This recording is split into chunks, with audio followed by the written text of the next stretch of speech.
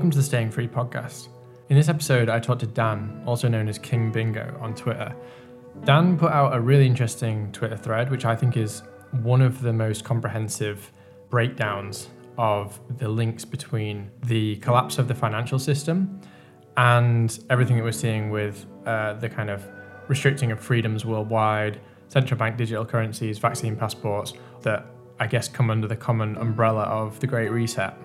I knew that this was going to be a difficult conversation because we're dealing with such kind of complex territory, and it's really hard to kind of keep the conversation exactly on track when there's so many avenues to go down. So I apologize if the conversation darts about a little bit, or if there's areas that aren't really properly fleshed out. I definitely want to do a follow-up with Dan because I feel like some of these topics that we went into, we only really just scratched the surface and they really deserve a bit more fleshing out. So I'll definitely try to do that down the line. I definitely recommend that people follow Dan on Twitter and in particular read that pinned tweet that we referred to. It might be worth actually reading that pinned tweet before listening to this conversation because it's probably the most concise breakdown that I've seen on some of the topics that we've discussed today. So I hope that you enjoy the conversation and get some value from it. And as always, feel free to reach out on Twitter if you have any comments or suggestions.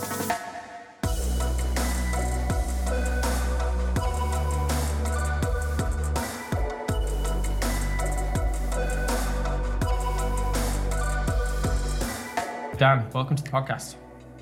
Thanks for having me. Yeah, so you came to my attention initially from your Twitter thread, which became really popular, which was all about the link between kind of fiat money and the Great Reset. So before we go into that, because I really would like to go into that Twitter thread, but before we go into that, do you want to just give a bit of an introduction to yourself? Yeah, sure. So my background is that I'm mainly a finance guy. I spent 20 years working in venture capital. And, you know, what that gives you, I mean, I had an economics sort of training before that, but what that gives you, of course, is that you are used to all the time meeting founders and CEOs of companies who will give you a story about what's going on.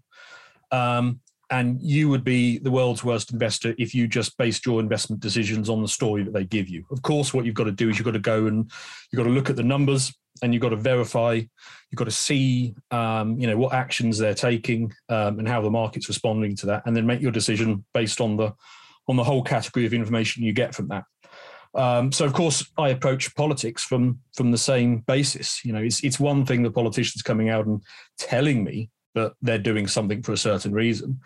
But my natural instinct is, of course, to always go and look for what the numbers tell me and what their actions tell me and, you know, where the money is going. You know, you can follow the science, but invariably you end up straight back at the money. Were you always a political skeptic? No, I wasn't. So, I mean, actually, I was involved in politics, back in the day, straight out of university. In fact, straight out of university, one of the first things that I was working on at the time was the Michael Portillo leadership campaign. And I found myself working on a desk next to Priti Patel for about 3 or 4 weeks.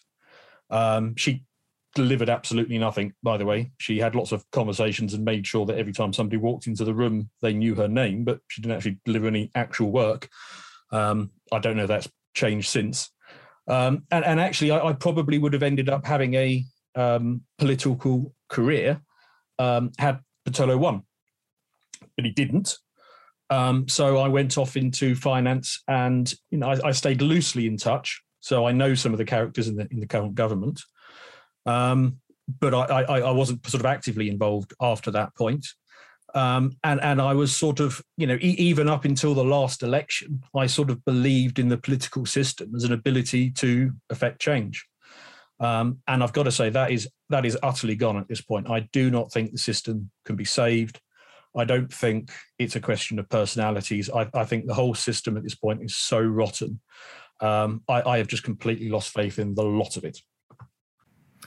Yeah, it's kind of occurred to me that the corruption in the Western nations was kind of hidden for a long time. We always looked at, countries that I guess were a bit poorer and we'd say, oh, look at how corrupt that country is. But we just had kind of a different class of corruption, right? And it was a bit easier to hide. And now I feel like it's kind of all bubbled to the surface. Yeah, I mean, I think I've got a good idea what's going on here. I don't think it's money corruption. I think it's system corruption, and it is money corruption, but it's the form of debt corruption, and that's largely what my thread was all about. The essential gist is that the political institutions that we have are tied to the money system. The money system is going to collapse. And as a result of that, what you have is essentially politicians who, in order to protect the system that they're heading up, necessarily have to move further and further away from reality of people's revealed preferences. And that's why you've got this increasing political disconnect. Now, we're at the point now where they can either save the system, which they themselves are a part of, and they might think they have legitimate reasons for doing that.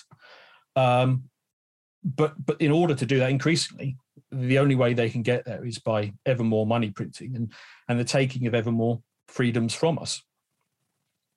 And so what I sort of essentially was laying out in my thread that you mentioned there was a sort of mechanism of how that's come to pass, why it's happening, the scale of it, and a small amount of what we can do about it. I mean, that's presumably what you were picking up on. Yeah, definitely. So I guess let's start from there then. Let's start from that thesis. Could you give a bit of a summary? I know that it's quite a kind of complicated, it's a complicated thread, but it's a complicated topic generally speaking. But are you able to just give, as best you can, a kind of summary of what you think, how you think this breaks down? Because I think that's one of the things that a lot of people are struggling to do is they're looking at all of these kind of symptoms essentially, and they're not able to kind of say, well, what's at the root there? And I think your thread really broke that down as good as I've seen. So if you wouldn't mind just kind of going into that and giving us that rundown. So the essential problem is that the debt levels have got too high. The reason they've got too high is because we have a fiat money system. Fiat money is basically backed by nothing more than the promise of politicians. Before 1971, we were on a gold-backed system. And to cut the history very short, there was a war. Following the war, the US had all of the gold. The other countries realized that was going to be a bit of a problem. And the US said, no, don't worry. What we do is we will keep all of the gold. And in return, we will give you pieces of paper with a picture of the president on it. And that will be as good as gold. Look, and if you're worried, you can exchange those pieces of paper for the gold at any time you want. And that only lasted a few years. And then that link between the gold and paper money was severed in 1971, I think it was. And since then, we've been on a purely paper-based money system. Now, as it turned out, that worked out quite well, because what it enabled the money system to do is expand. You could basically create, in addition to the actual money that existed, you could create credit as well. Credit is, for the most part, indistinguishable. So actually, most of what people think of as money is credit. If I give you £100, you are indifferent as to whether I saved up that money or whether I borrowed it from the bank 5 minutes earlier. From your perspective, it spends about the same. But look, I remember looking at the breakdown of these numbers shortly after 2008. And I used the US because, they're the biggest driver of economics across the world. And money was about 3 trillion. And credit was about 50 trillion. So the disparity between money and credit was absolutely huge. Now, when you look at it in that way, it becomes obvious that credit cannot be paid off. Obviously, you cannot pay off 50 trillion with 3 trillion. And by the way, I did that analysis shortly after 2008, so it would have gone way up since then. And God knows what the number is now, but it's going to be a lot bigger than that now. But it's a lot worse than that, because even back then, you could not pay off the interest without creating more credit. So basically, the system has to grow and grow. Now, I can come into more, and there's a lot more detail that I didn't put in the thread. I've been wondering about the best way to get this message across. And at the moment, podcasts, and until I can get around to writing a book or something, podcasts are probably the best way of doing it. But part of the reason why that expanding credit system worked to everybody's advantage was because essentially the prosperity equation that the economy was running on and the incentives that people were responding to was an ever-increasing capital base. So you can think about this as, from 1950s, 60s, 70s, and so on. The way that we essentially secured economic growth was investing additional capital, but throughout additional resources. More factories, more ships, that kind of thing. So if you've got a monetary system that expands, that works out very well. And it worked out very well for politicians, because what they could do is they could spend all of the tax money that they took in. They could then borrow money on top of that. And nobody really minded, not even the politicians who 20 years down the line had to pay off that debt from the previous politician. The reason they didn't mind is because by then the capital base has expanded. So the amount of debt that they inherited was reasonably small. And of course, they can do the same trick. So you might think, okay, why can't that system work forever? The reason it can't work forever is because there has been a paradigm shift. The dynamic of how prosperity is generated has changed. And it changed with the sort of advent of the latest technological revolution, the digital age, essentially. Probably the clearest example I can give you of that is Blockbuster Video. So Blockbuster Video was the old model, capital expansion. They at their peak had something like, I think it was 9,000 stores, about 85,000 employees. And the whole model, the way that they generated their prosperity was that unit aggregation. One more unit, one more store, spread out. And you can see, and we all experienced this, the moment when the prosperity equation changed from being unit aggregation to being unit efficiency. And that manifested itself in the form of Netflix. And what they did is they essentially drove the marginal cost of video distribution to zero. So Blockbusters was suddenly in the situation where their 9,000 stores were now a massive liability. Even if they wanted to pivot and change to the new dynamic, they wouldn't have been able to do it because they were sitting on that capital base that was a cost, essentially. And it's hardly just Blockbuster that this happened to. I mean, it happens in basically everything in technology. So, photos. You used to have to go and get them processed and buy the film and all that kind of stuff. And now photos are essentially free. Essentially, the whole of Silicon Valley exists to drive the cost of the largest possible markets to zero. That's what they do when you boil it down. Potentially the next big thing will be what Tesla is doing with automation. They want to drive the marginal cost of driving to zero. That is going to be enormously impactful because, of course, the biggest job category for unskilled men in the world is driver. So these technologies are having huge change. But see what they're doing. What these technologies do is they move you from a capital expansion model of prosperity to a deflation model of prosperity. So what we've got a monetary system that must grow. As I've described, you cannot even pay the interest without creating additional capital. But the method of prosperity, so therefore the incentives that all of us respond to, including businesses, has flipped to being a contraction, so a unit efficiency model instead, a deflationary approach. So what that basically gets you to is, I think, the World Economic Forum, the Bank of International Settlements, and the other sort of the big institutions that actually have a brain. National governments, by the way, they don't. They're not smart enough to figure this out. But there are institutions out there who figured out what these problems will lead to. They recognised that their system was going to come to an end. So what they needed was a bloody good reason to massively expand the amount of money in the system. And it's not the sort of thing that you can just do. You can't just, announce on a regular Tuesday, by the way, we are printing 40% of all the money that has ever existed today. People might reasonably ask why. Just before we move on to that point, yeah, you mentioned that the novel factor, which meant that this kind of continual process of government borrowing, essentially kind of 0% rates and government debt accumulation, the factor that changed that was the kind of information economy, right? Why is it that information economy? I didn't see the link there. Why the information economy kind of breaks that chain?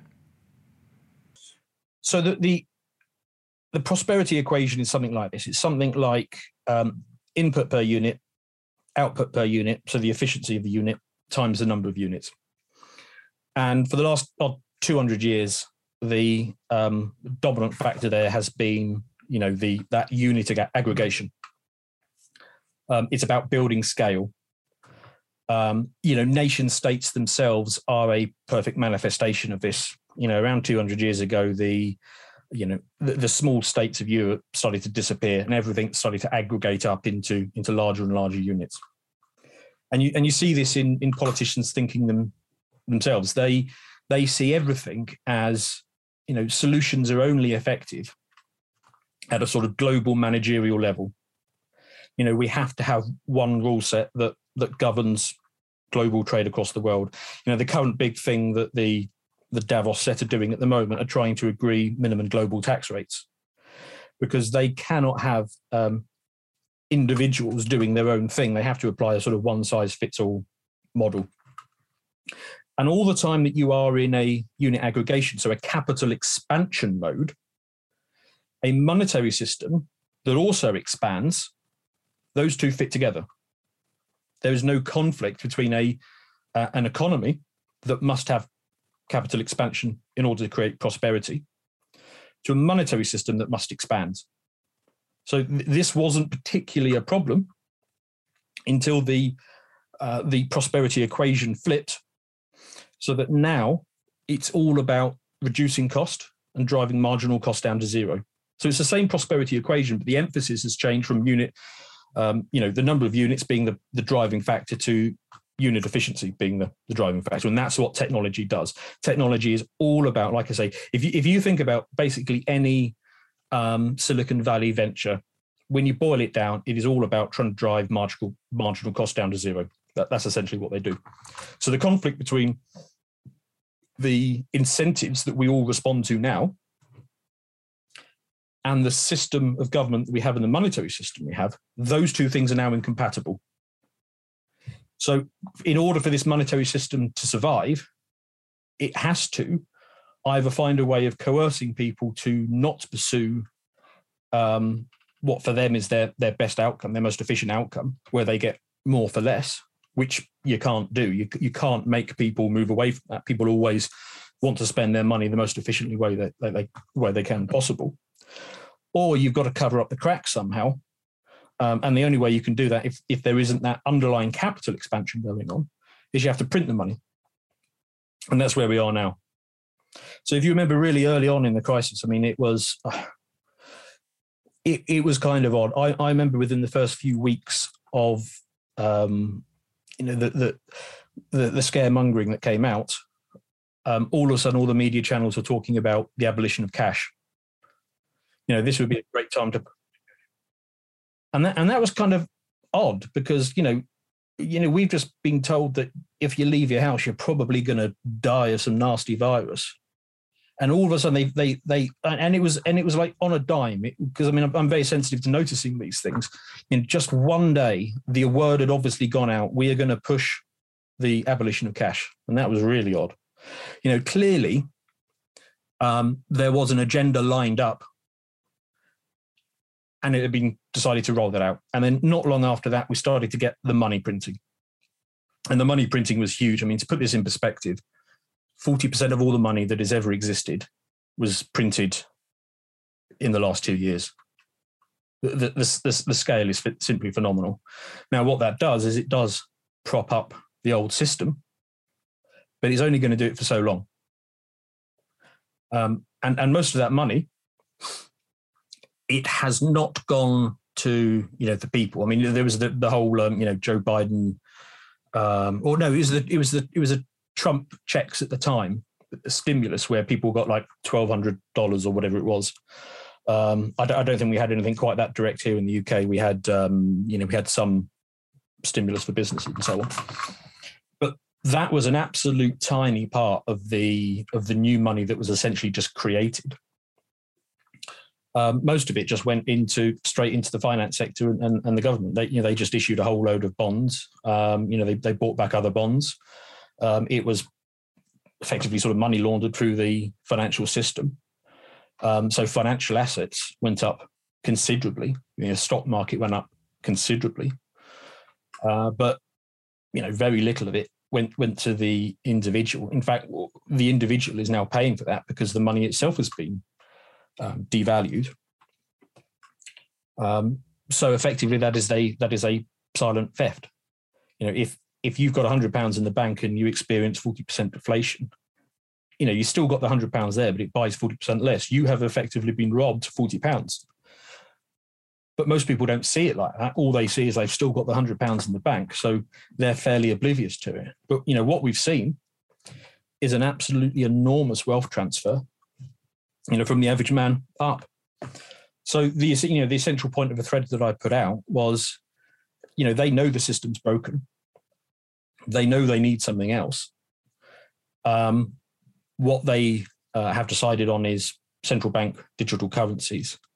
But all that is effectively, that is fiat money 2.0. They're trying to restart the engine effectively. So just on a couple of points you raised there, one of them was the switch to kind of away from cash essentially and moving towards kind of digital currencies.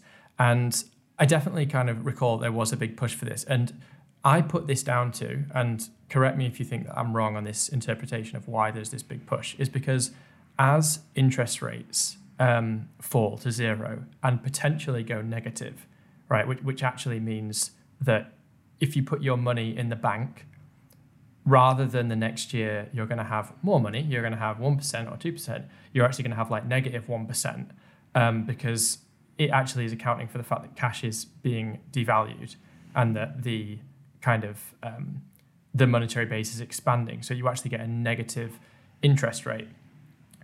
And inflation does that already. Negative interest rates would just be, a second inflation on top of it, but just one that people would actually notice. Right. It would be one which is, and this brings me to the point about cash, it would be one that is escapable if you go to the bank and you withdraw all of your money in cash. Because if you were to do that, they would have to come round to your house to take that, if they decide, to take that money off you. If it's in the bank, then you're essentially, they're taking your money, and it is essentially just theft. Like, we can call it what it is. It's just taking money from people's bank accounts. But if people withdraw it as cash and hide it under their bed or whatever, then then you're not subject essentially to negative interest rates. Do you think that has a part to play, or do you think that I'm misinterpreting that? No, I mean, you're right in what you're describing, but from their point of view, that's fairly small fry. They don't particularly care what individuals do. And actually, I don't think they're going to do negative interest rates anyway, because inflation effectively is negative interest rates. Inflation is the process by which money gets removed from your bank account. Even if it looks like you've still got the same amount of money there, it just has less purchasing power. But actually, no, the individual savings are a really small part of what they're concerned with, actually. Most of what something like the interest rate is affecting is overnight deposits from the banks, which is sort of measured in the hundreds of billions or trillions if you're in the US. And that's the far bigger factor. No, the advantage of CBDCs is more that they are surveillance. So you can think of it like this. Think of tax revenues as this equation: economic activity that you are aware of times the tax rate. So in a world where you've got the current system, where it's a little bit opaque who's doing what, how the money is being moved around, the economic activity that you're aware of is less than 100%. So any attempt to tax that is by definition going to be smaller. One of the key things that a CBDC does is, because though all the money is held and it is the central bank's money, and you are just assigned a certain amount of it that you can access, but all of the money actually stays with the central bank. So they have 100% view of what's going on. So they see all financial activity. And because they see everything, whatever tax rate you apply to 100% is always going to be higher than taxing any lower percentage. So from an economic aspect, it's just a good way of driving up tax. And, the way they will think about it will be is it sort of kills the black economy. But of course, the surveillance goes much deeper than that. If you have a central bank digital currency, then they can control how you spend it. So it becomes very easy for them to say, look, you guys, you're killing the planet, so you can only spend £50 a week on fuel or petrol or whatever. You can only spend £40 a week on red meat. Anything more than that, and you're killing the planet. So they will just basically stop your money. They can put a flag on certain purchases to stop you from doing this. This is already happening in China, and a central bank digital currency, which is what they're talking about now, and they are probably going to need, because the old financial system is going to collapse. Gives them effectively total control. It's up to them whether they use it or not. And on day one, they probably won't in a country like the UK. You won't have a Chinese-style social credit system, the day after launch. But 30 years down the line, politicians will come along, they will see the power of it, and they will start introducing things for the best of best reasons.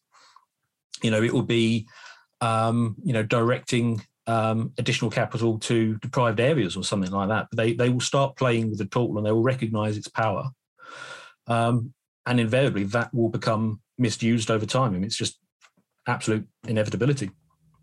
So just taking a step back for a minute, because I really want to try to bridge this gap that a lot of people have, including myself, between the events of COVID, and I'm not referring here to COVID, the illness, I'm talking about COVID, the kind of global political paradigm, the events of that and fiat collapse. So how did we go from this kind of fiat collapse impending or current, how did we go from that to this kind of paradigm now that we have of kind of COVID totalitarianism?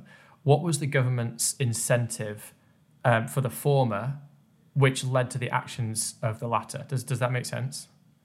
Yeah. So look, I don't actually believe that they are directly related. So, if what you're essentially asking me is the age-old debate that we've been having the whole way through this, is it a conspiracy or is it a cock-up? I say it's yes to both. And the reason for that is okay, let's take it back. So first of all, we should touch upon the media. What is the media's business model, and what has it been for some time? If you think about it, modern media is set up to, at all times, bypass your prefrontal cortex, your reasoning and your rationale, and go straight to your amygdala. Anger, anxiety, fear, envy, jealousy. Every story is that. Now, is the media doing that because it has been consciously engineered by dark forces to keep us fighting amongst ourselves? Or is it doing it because if it's stimulating the amygdala as opposed to the prefrontal cortex, it's driving a better click rate, getting more eyeballs? I suspect it probably is as simple as they are responding to their incentives, which is to get a better click rate. And that process has probably been running to a greater or lesser extent since they made the switch to 24-hour news, and now is extremely the case in digital media. So that's factor one. You've got media, which is incentivized to push fear and emotional responses. So that's one thing. Second factor, politicians these days, because of what I've described about the prosperity equation, politicians these days do not understand that on any level. Politicians are not leaders. They have no idea how to create prosperity. Politicians these days are actors. They are people who have acted the part and rose through the ranks to get where they are. You can see this in Boris. He does not know what to do, but he has acted well enough to get the part. Biden is clearly this. Biden has clearly been selected by other powers who wish to manage him. And probably the purest possible example of this is Justin Trudeau. Although you could argue that actually that he's the only one who's doing it right, because it's a sort of open secret in the Canadian Liberal Party that Trudeau doesn't make policy at all. His best friend is a brilliant but quite ugly guy who recognised that he could never be Prime Minister, whereas he's got his good friend Justin, who is beautiful and incredibly stupid. So the two of them work together. Justin is the PR man, and then other people make the decisions in the background. So the whole generation of politicians these days are simply actors.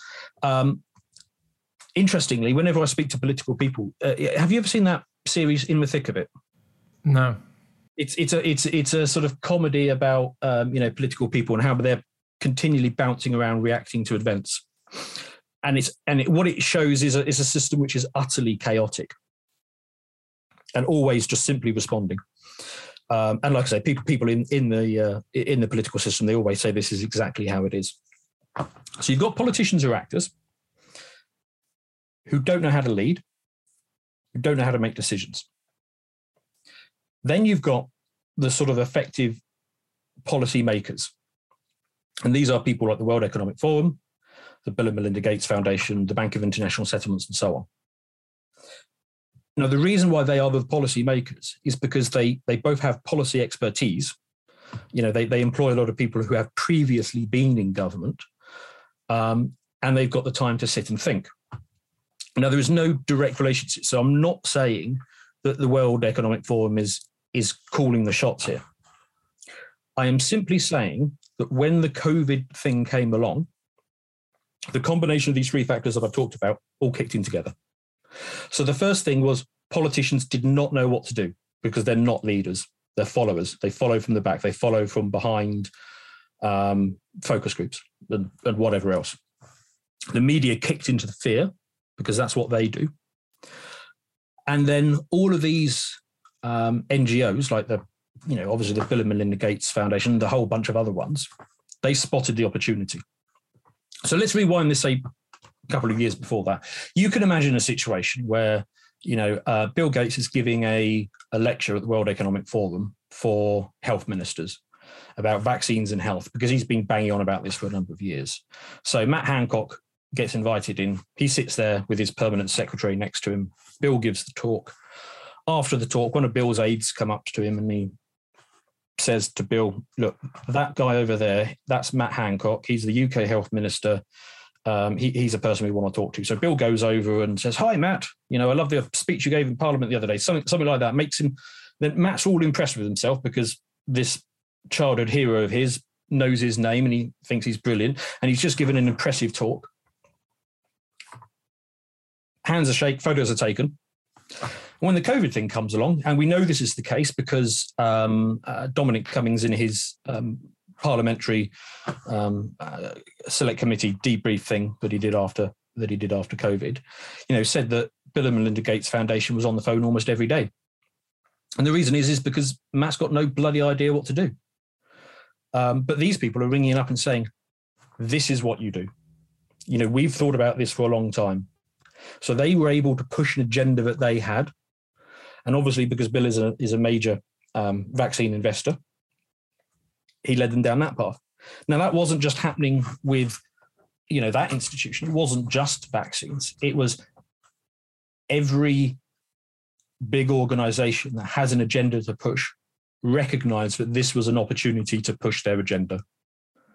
So I don't think that politicians are necessarily in the pocket of, these big institutions.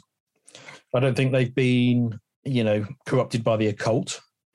I don't even think most of them have got a video in Jeffrey Epstein's safe, compelling them to do what it is.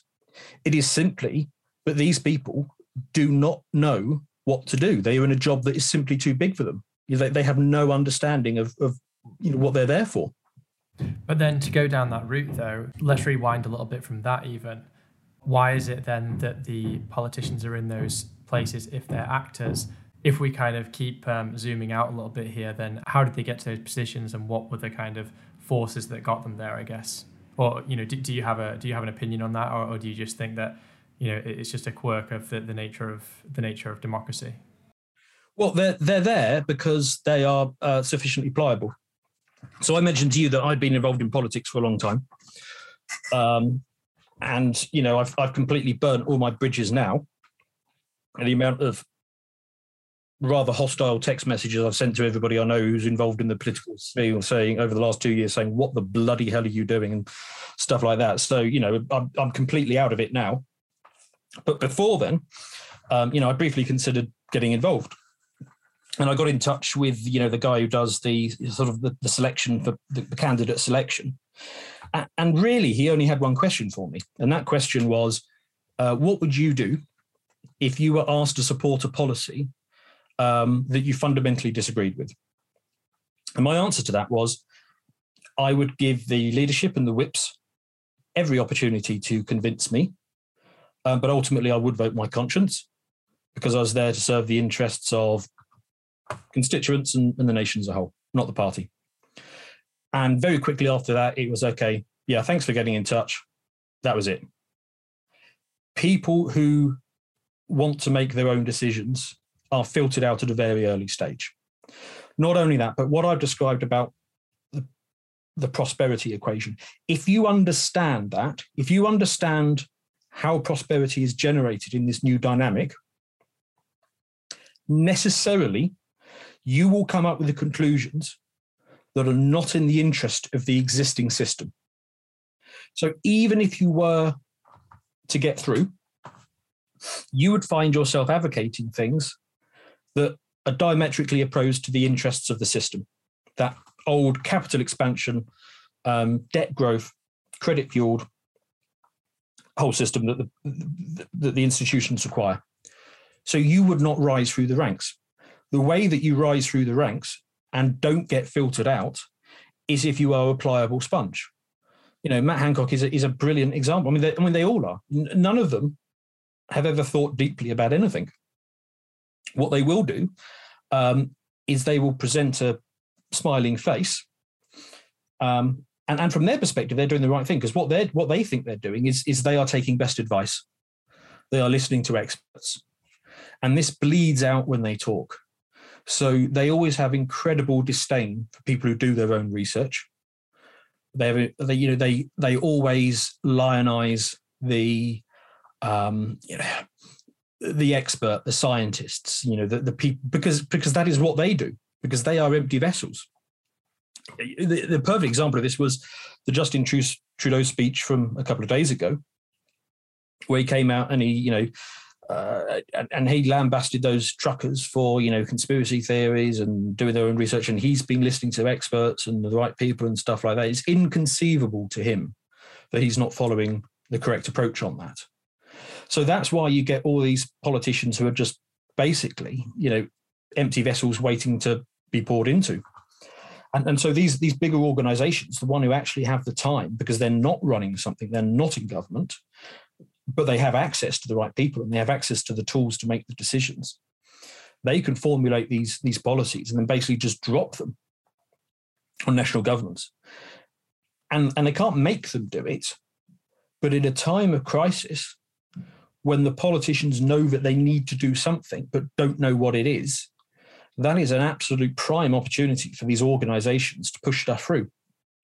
Okay. I completely agree with you about all of that. I mean, it's, again, I have no physical or kind of visceral evidence, and nothing tangible that I can say, okay, I'm holding this up and proving that's the case. But it, yeah, I think you've very accurately portrayed politicians there. It's definitely my opinion as well that like it's very difficult. I'm not sure that there's any politician that, for instance, at least in the UK Parliament, you could pull out and say this person has any kind of philosophy or understanding or just any kind of ideas about what they want to bring about in the world. It's just power for power's sake, essentially. But yeah, I mean, the only ones I can think of is Putin and Ron DeSantis. I mean, they're examples of people who have an idea what they want to achieve. But, apart from those two examples, I mean, all of the rest of them, yeah, absolutely. Yeah, exactly.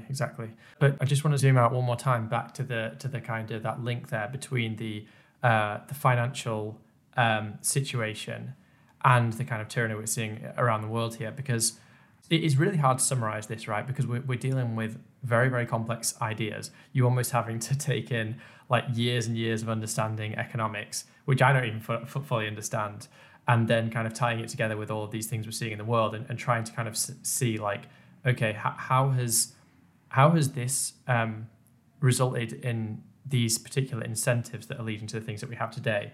And I think at the beginning there, like we were going down that track and we've kind of moved away from it a little bit more. So I just want to steer back to it a little bit. Okay. With the situation with fiat money and the breakdown of fiat money, the way that I would kind of summarize it is that because there's essentially nowhere to go now, the debt is so high, the only possible thing they can do to avoid a complete collapse is to kind of take complete control at the central bank level over the entire economy. And then to tie this into the kind of COVID stuff is that they essentially need a scapegoat as a reason for doing that, right? And in my view, that the COVID thing, it provides like a number of ways that they can do that, or a number of kind of excuses. Number one, oh, there's this big virus. Oh no, we've had a complete economic collapse. It was the virus's fault, right? That's number one. So it's it's not the fact that the banks have essentially that your money is not on a gold standard and that they've just completely introduced exponential levels of debt. And we keep just bailing out the banks and people keep running away with money that is actually yours and just inflating it away. We're not going to go with that narrative. We're going to say COVID did it, right? So that's one thing. And then you've also got with the kind of vaccine passport thing, with saying, okay, well, everyone, we all need to have a vaccine passport for travel, this, that, and the other.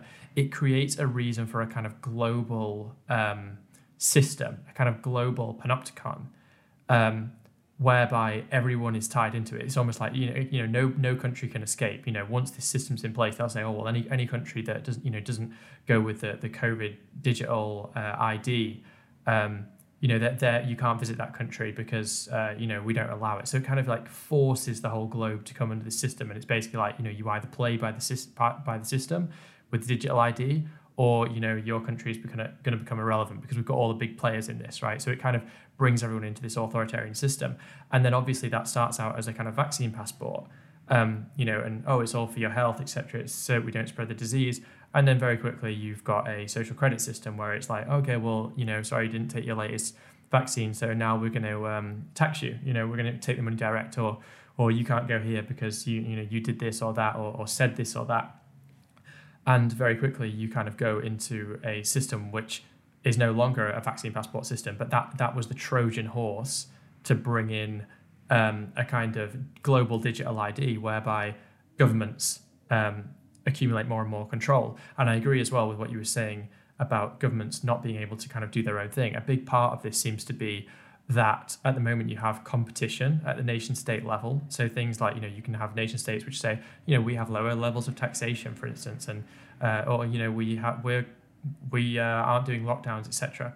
This system kind of forces into compliance every single nation state, because it's like, you can no longer go somewhere that's got lower taxes. Like, we're going to do it at the global level now, right? Like the World Economic Forum or the Bank of International Settlements, something, they're going to just decide all of this stuff, right? Or the IMF would be another big player in this. So I'm kind of rambling a little bit here on my own thoughts, but I just want to throw that over to you. Like, do you think that is an accurate summary or like of the connection between COVID and the financial system?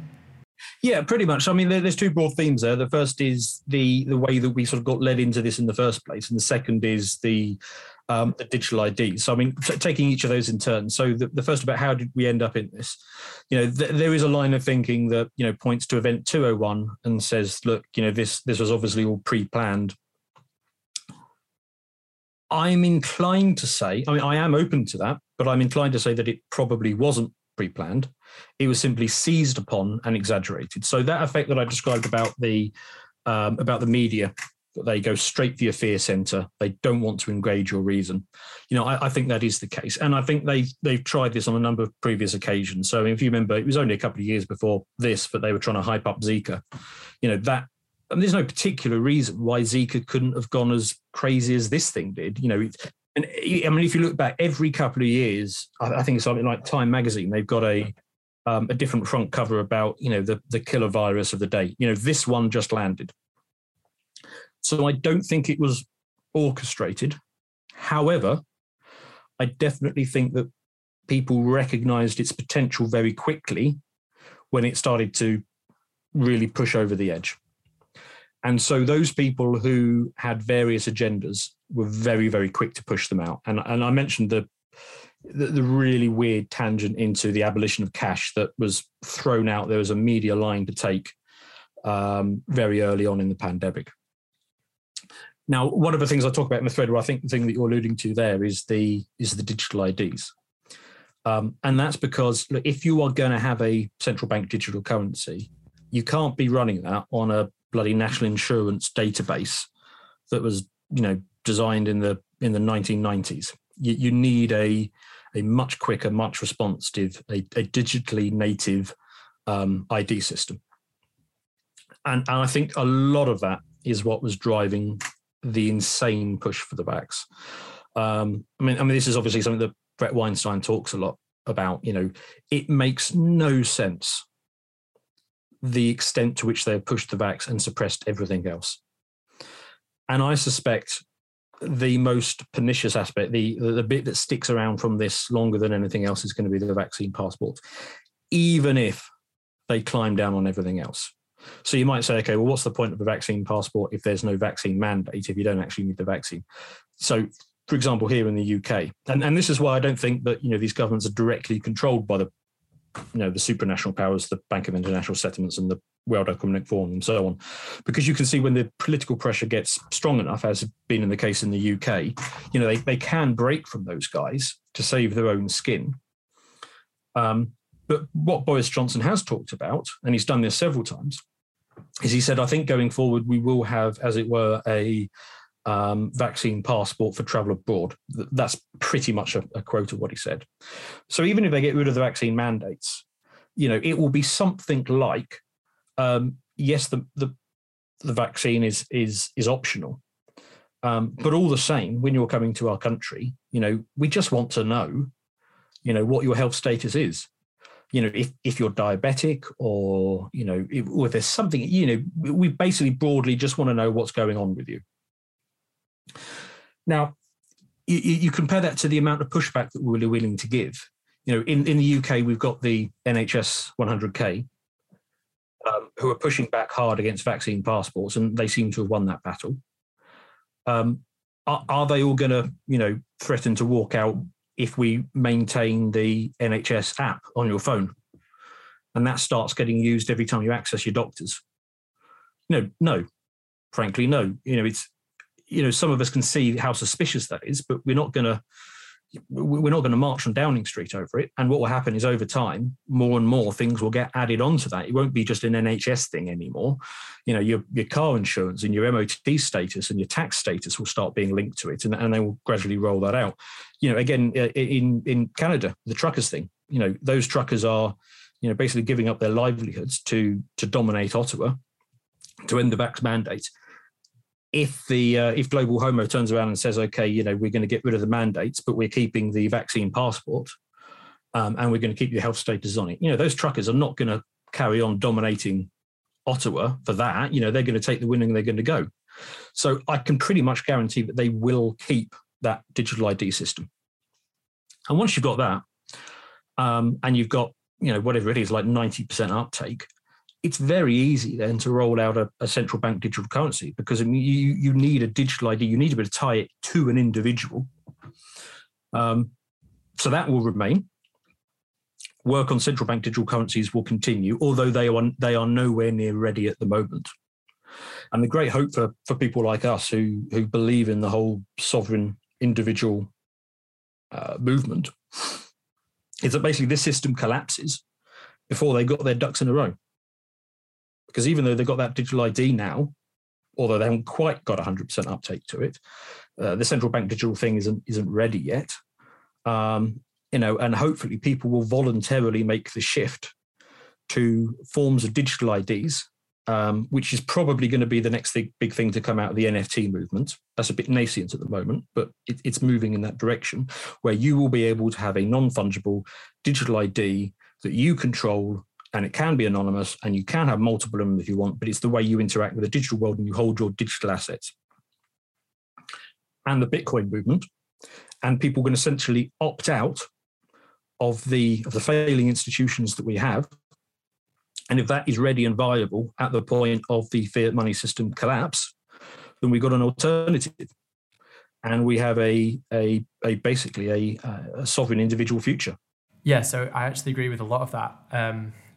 The only area that I would disagree is whether a kind of decentralized digital ID of some sort is going to be an alternative, and whether we even need an alternative in that sense. First of all, a big concern that I have is that it seems like the WEF has quite a cozy relationship with some of these, alternative cryptocurrencies, in particular Ethereum.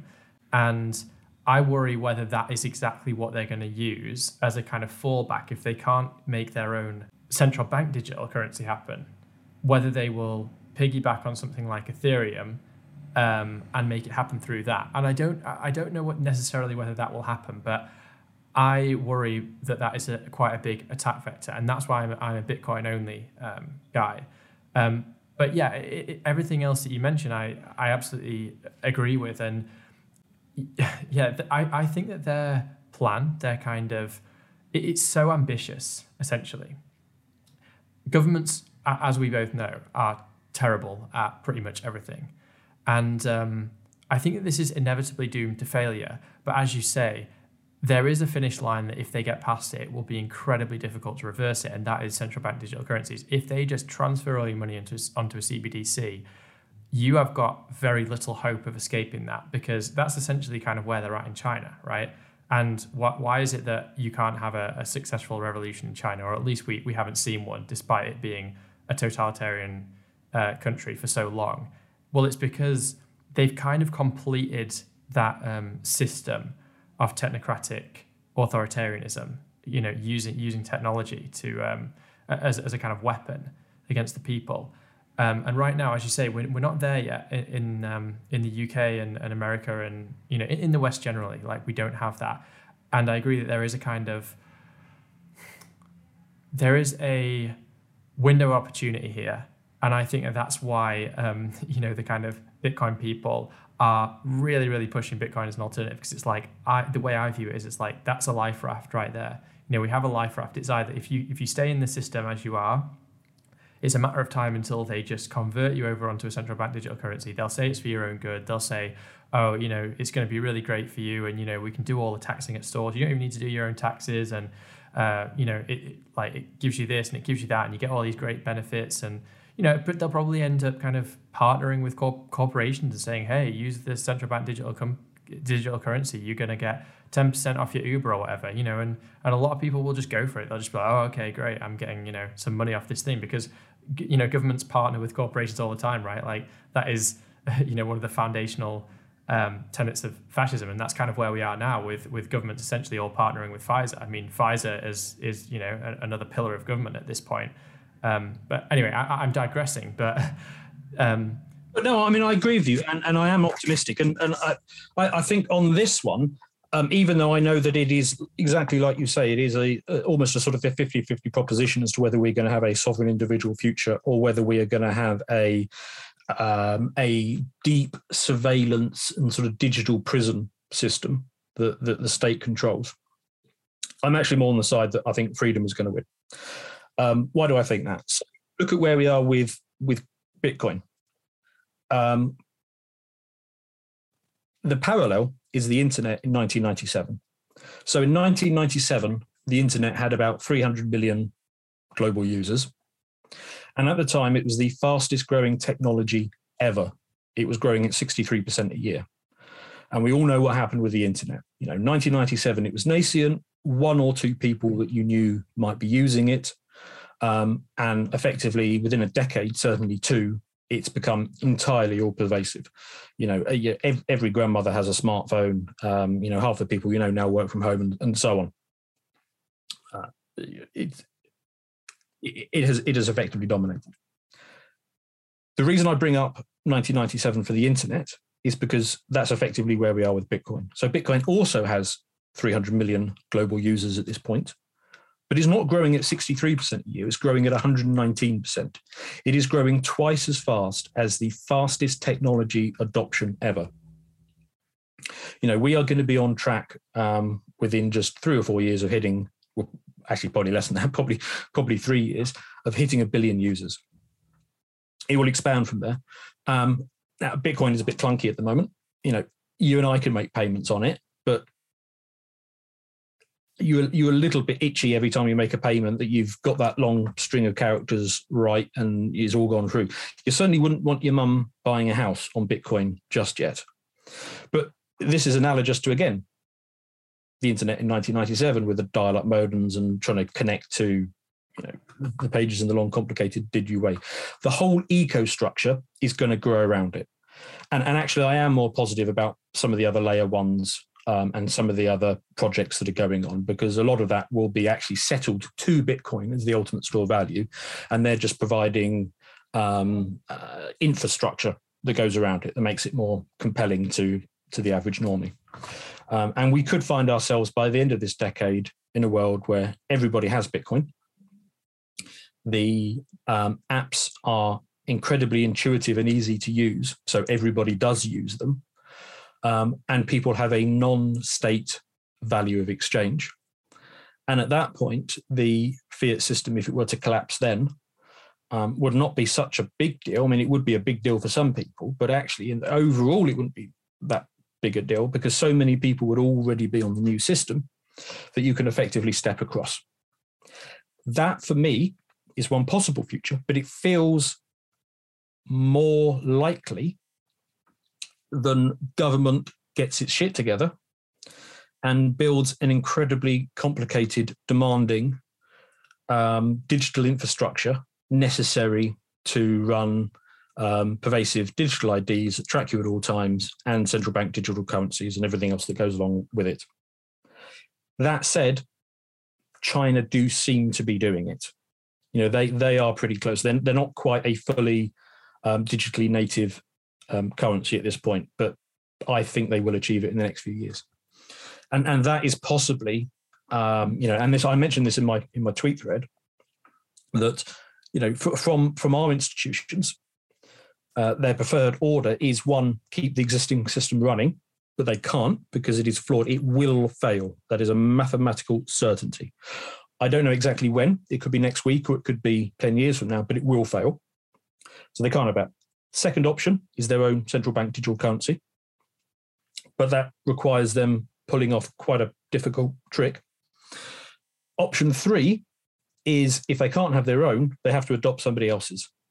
And probably the only two viable choices at that point are going to be Bitcoin or the Chinese system. So we would move to a system where effectively the Chinese yen replaces the petrodollar and becomes the primary mechanism for international exchange. Obviously, they do not want that. So if it comes to that, they will choose Bitcoin. Will they though? I'm not convinced about that because China seems to be the model for the world right now. China. It's almost like China is ruling the roost. Yes, I mean, certainly I think they see a lot of what they're doing and they like it and they want their own, but they still want the control. They don't want to hand the control over. One of the reasons why the US has been so dominant over this last century is because energy is priced in dollars. If you want to buy, let's say an Argentinian firm wants to buy oil from a French firm, they do it in US dollars. Everybody exchanges energy in dollars. And that's been a huge source of power for the US. It's meant that effectively they get free energy. Effectively means that they are able to exchange pieces of paper with the president's face on it for whatever they want to buy throughout the world. So it's allowed them to live a life of prosperity that they aren't really entitled to. They back it up with the US military. There is no way they want to hand that power over to a geopolitical rival. And actually, for that and other reasons, I think it's fairly inevitable at this point that energy will be priced in Bitcoin before long.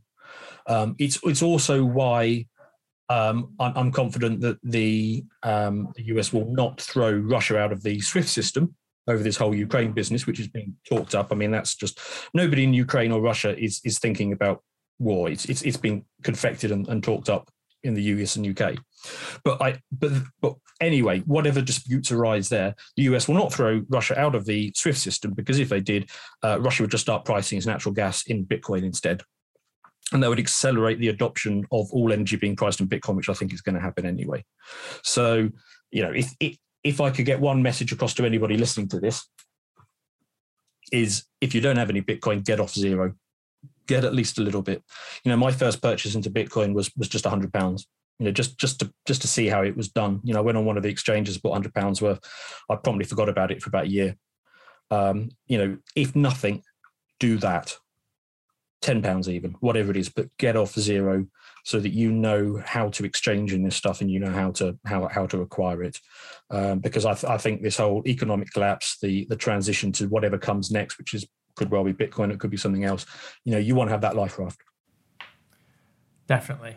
I feel like that's a really good point to start closing things off, because normally I kind of ask, what are the things that we can be doing to kind of become more sovereign and to kind of help ourselves through this transitionary period, in history where we are kind of facing down totalitarianism. But I think that you've kind of already nailed it really with that, and I would totally agree with it. So this has been such a good conversation, and I hope that kind of the listeners have got some value from it, because I know that I have, and it's we have darted around a bit, and we're covering some really kind of complex topics, so it's quite hard to keep the conversation on one thing, because you kind of go down one avenue and then you kind of get pulled aside. So I hope that people have kind of managed to stick with it, and I really appreciate kind of all of your knowledge you brought to the table. I feel like this kind of justifies maybe another conversation down the line if you're open to it.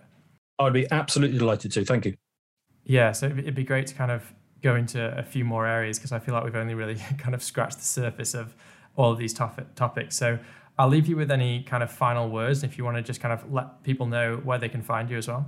Actually, there's not a lot of ways to find me at the moment. I do post on Twitter, and my handle is kingbingo_. I was one of the very first people to start using Twitter, so I just picked a nonsense handle, and it sort of stuck ever since, so you can find me on there. And, actually, one of the things I might talk to you about in a future podcast is I need to find a way to try and engage with people more.